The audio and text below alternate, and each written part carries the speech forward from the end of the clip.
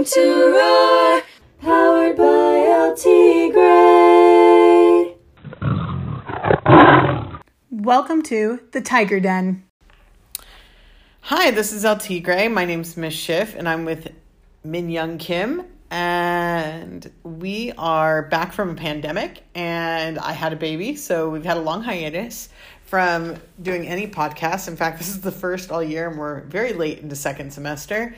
But we thought it was imperative to kind of pick it up where we started and continue on our trek to greatness and really kind of reevaluate what we've been doing in LT Gray and how things have changed, especially post-pandemic. Well, I still guess we're in it, but post-online learning in the pandemic.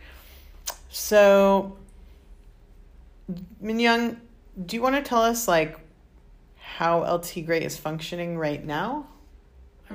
I think the revamp of LT Gray really came back in second semester, especially with our whole cast actually being here. We got a whole new group of reporters and photographers, better than ever.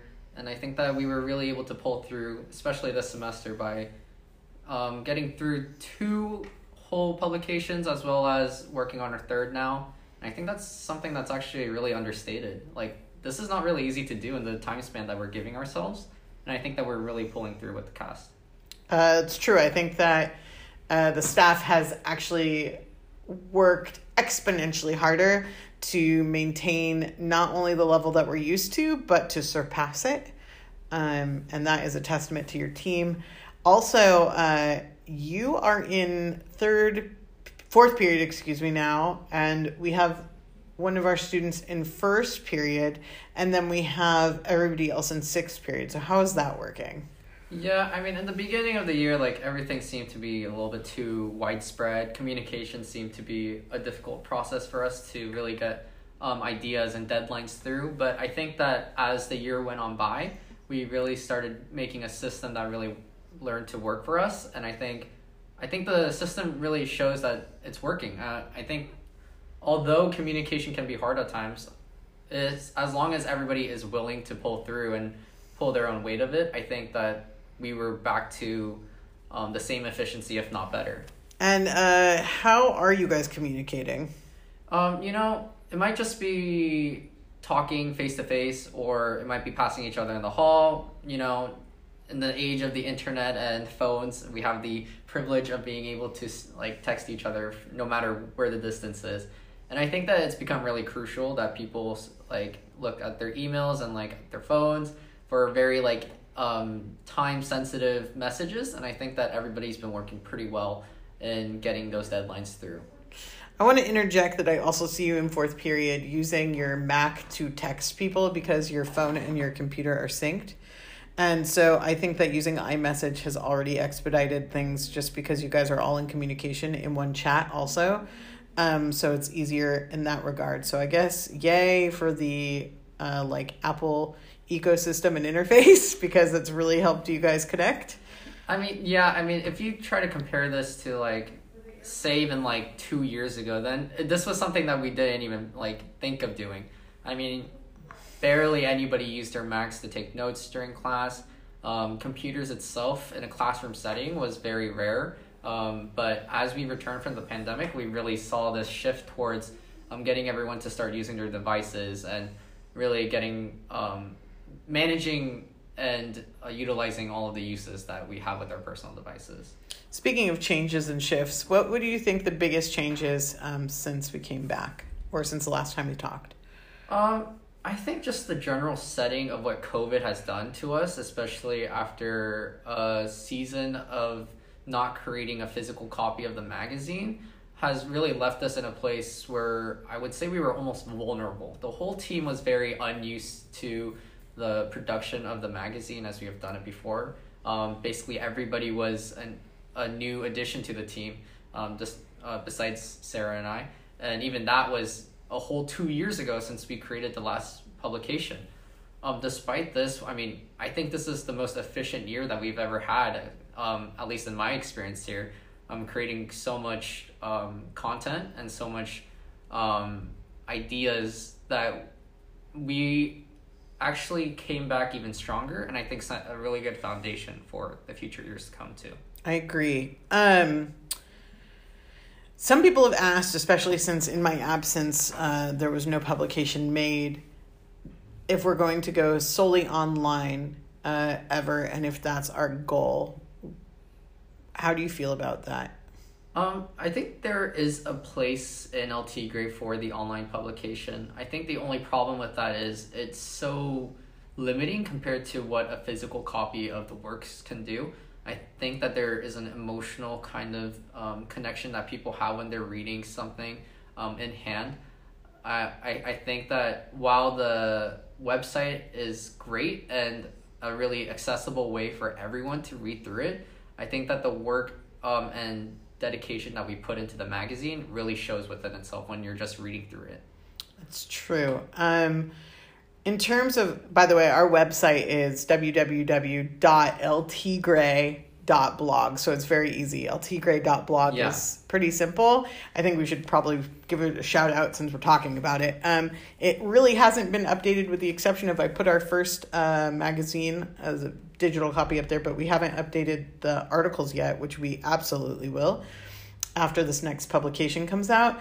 But in terms of being a student, not in terms of being a receiver, but in terms of actually creating the physical magazine, is there a difference between the creation of a physical magazine versus creating a website? I really do think that with the pandemic, we had the room to play around with some of the website's capabilities, especially the fact that we can cover a little bit of a broader spectrum of topics that we usually may not cover within the main publication for reasons such as simply the story not making the cut alongside other stories, or simply the fact that a recipe may not exactly fit into the general theme of the magazine. I think that we really benefited from being able to cover a wider variety of topics that have to do with not only student life, but also the student campus and body. I think that the website really played a pivotal role in us exploring some of the options that we have for El Tigre.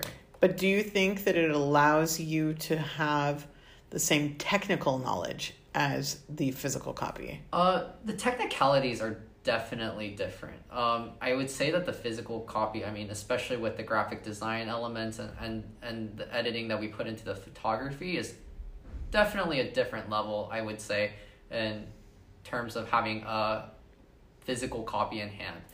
The website is there to have a foundation and a backbone for what may be there, but I think that it is a little bit different and unique in both experiences that way. Yeah, I mean, to post on the website, you literally upload the article onto our page and slap a picture on it and call it a day.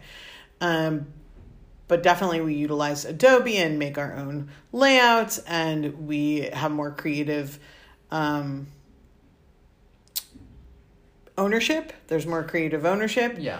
And I think that although the website makes us more autonomous in terms of what we want to do and put out there, the magazine, you're right, it does mean that you have to make the cut, but I think it also requires the students to rise to the level of print, where web-based articles are not necessarily seen or deemed as the hierarchy. Yeah, I totally agree with that. Just the work that is put into it, almost on like an emotional level, is completely on a new level when you're creating something from scratch. Literally everything is from scratch. So obviously we're gonna have a bit more care and thought into what we put out. Right. It also makes you learn portrait photography and how to make a cover and advertising, and there's a whole different world out there that I think that you're learning in print than you are just by slapping something on the internet. But we do both because we are fantastic, right? Right. What else have we done this year? Like the Santa Monica Venice? Yeah. We went on an educational field trip. I think that's a great word for putting it, especially for the photographers. We brought in Daniel, a professional photographer, to teach some of the know-hows of how to capture a subject, as well as landscape photography. We had like a variety and a wide range of topics that we could cover, especially being in Santa Monica and Venice. I think those are two really bright and active places where we were able to get a lot of cool photos in. They had a lot of flavor. Yeah, that's the word. They definitely had a lot of flavor. I think that was great. We got to go into LA and do that. I think that the students learned a lot of street photography and different ways to capture textures and other things that like we take for granted on campus that we actually have, but it's nice to put students out of their element and make them work in that way, because I think that sometimes, and this is for, other professionals as well, like we become lethargic in our same setting, and sometimes it takes a setting change to like reboot, right, our creative mind, which I think is really important. Do you have any reflections for your senior year in publications? LT Gray, what? Yeah, I mean, my third year here, like, I guess I have to consider myself a veteran at this point. I don't know. It doesn't really compare to your years of experience here, but I would say that... Well, if you were here for 16 years, you'd be a super senior. Yeah. That's probably not appropriate. Right.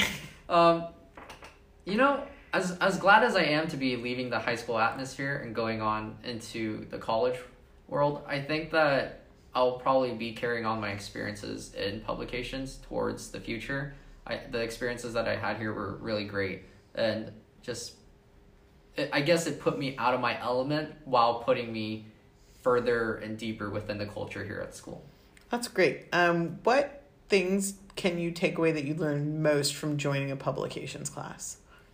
I think despite us having our individual tasks and work, publications is a really teamwork-driven class where you need to be on constant basis with everybody, especially with the role of editor-in-chief. I think that you have to be able to keep everyone credible, make sure that everybody can meet their deadlines and do meet their deadlines.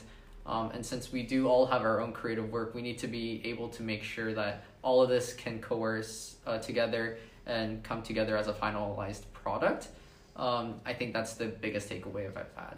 That coagulation is really hard. Yeah, definitely. I don't think that comes easy, especially when everybody has their own opinion, and there are like 16 opinions and there's one magazine. I think the great part about that is that it really does show within the magazine, however. Like, we may all have our own vision for what we want the magazine to look like, but at the end, I feel like it has a little bit of each of our characteristics in it, which really does make it personalized to us. I think that's pretty awesome. Any last other final words? While it's the end of the year, I guess this is our first official episode back, so it's not your final, so you don't get to say your goodbye. It's not the final yet. I'm still around for a whole 2 months. That's a lot longer than I think. That's 20 years in senior time. Yeah, that definitely feels like it. So you have time. Is there anything you want to let your listeners know about the upcoming magazines? There are 2. Yes, the summer edition and the yearbook edition will be available later in the year. We're making great progress on the summer edition. The yearbook one will be coming out, with the yearbook. So buy your yearbook. Yeah, do that at the finance office. Yes. The sooner you do it, the sooner you can get it, because they may sell out. So we want you to make sure that you get your yearbook, which, by the way, we don't have anything to do with because we're not the yearbook class. So we're promoting them because we think they're great. Right? Yes. They are pretty great. Yeah, they're great neighbors. They are great neighbors. We share a room with them with like this weird wall with a hole in it. But they've been working really hard to meet their deadlines as well. And so I think it's kudos to them. I think it's important to give them a shout out just to let everybody know that the yearbook also works their tushies off all year. And you should buy your yearbook. Also because that's the only way you can get our yearbook edition. And we're bomb, and there's some really good stinking pictures of some people that we can't mention right now. But like those headshots and photos are like fantastic, and they remind me of the Lincoln Memorial. I guess that's a good word for it. So that's your little teaser. So make sure you buy your yearbook and check out our mini mag inside that yearbook because they're dope. By the way, this is the second year that we were able to do that because Miss Mrs. Linton, who runs the yearbook, has been kind enough to invite us for that kind of collaboration. And if you're a yearbook advisor, or you are a publications teacher or magazine or yearbook, newspaper, whatever you do at your school, I encourage you to inquire about what a mini mag is inside of the yearbook, because that collaboration has been amazing. So I know that not only students listen to this, but other educators, and I think it's really important that we hone in that collaboration between classes can also be a magnificent way to promote one another. Yeah. All right. I guess that's it for our first episode back, not the final.